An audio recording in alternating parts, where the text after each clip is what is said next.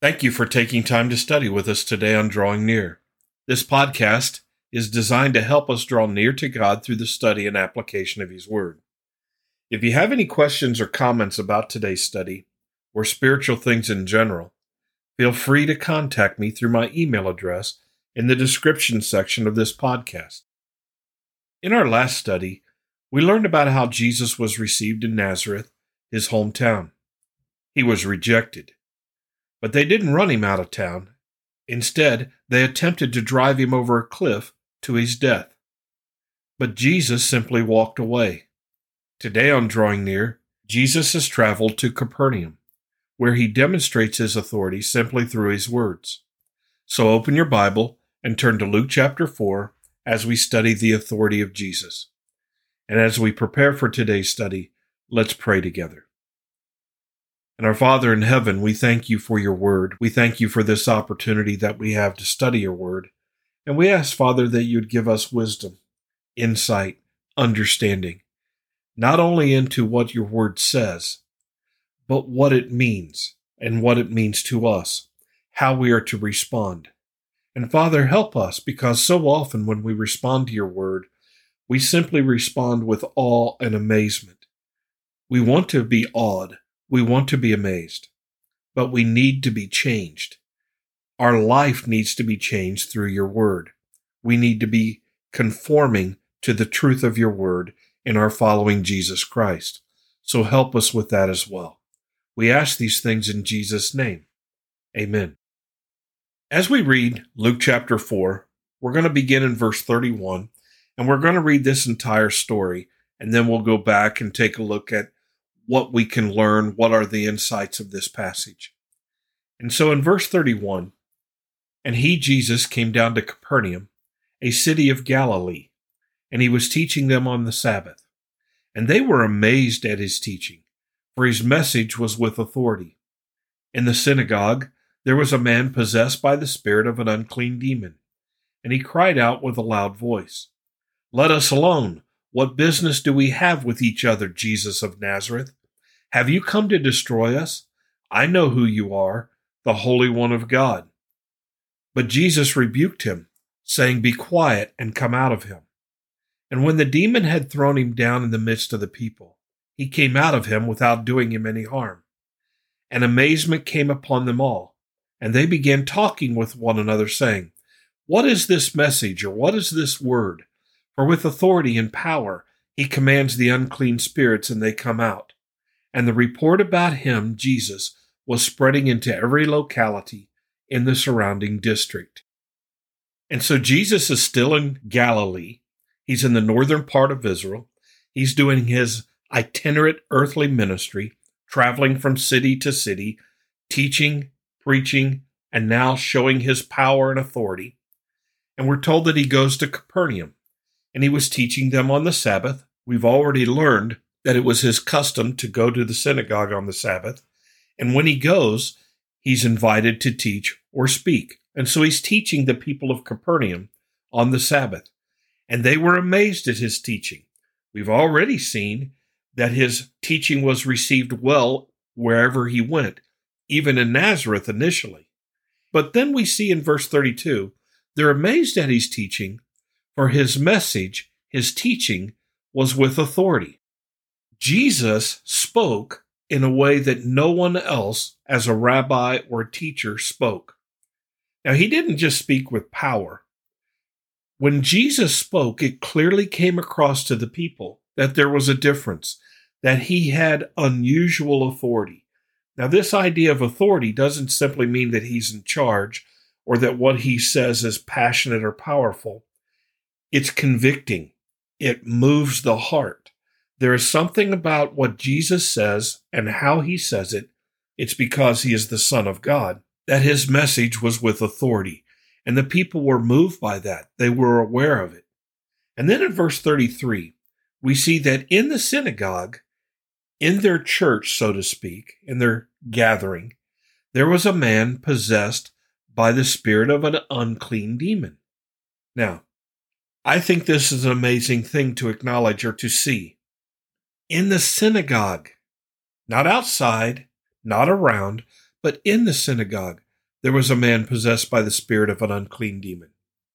That's amazing. Why would he be in the synagogue? Was he taken there by family and friends?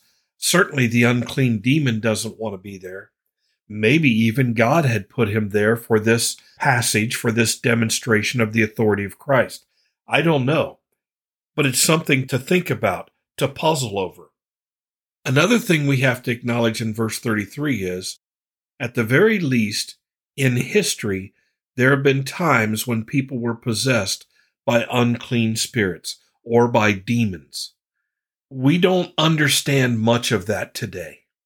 We must understand the reality of it.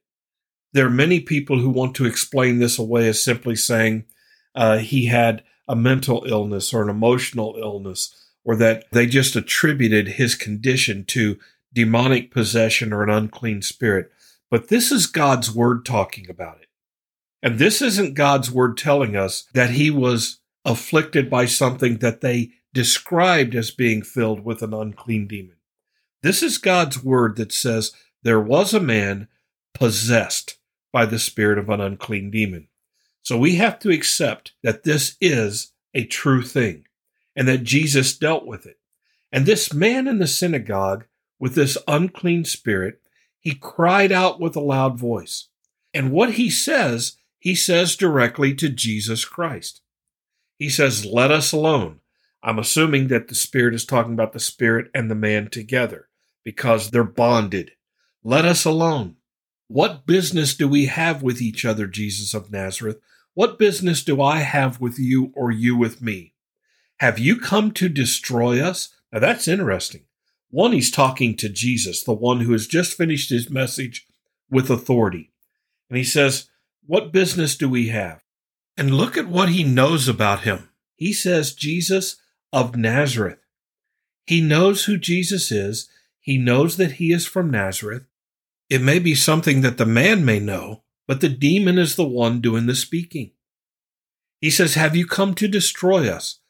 He acknowledges that Jesus has the authority and the power to destroy the man and the demon, the two together. Jesus has that kind of authority, and the demon acknowledges it. The demon acknowledges the power and authority of Christ. We need to acknowledge the power and authority of Christ. We need to be humbled. We need to be reverential. We need to be fearful because Jesus has authority. Then the demon says, I know who you are, the Holy One of God. This is a fallen angel. This is a demon saying this about Jesus. I think it's amazing that many people who walk this earth today will not acknowledge who Jesus is. They will not acknowledge that he is God, that he is the beloved Son of God, or that he died on the cross for our sins. And yet the demons know. James says, you believe there is one God, you do well. The devils also believe and tremble. Jesus doesn't simply have authority as an ambassador of God on this earth.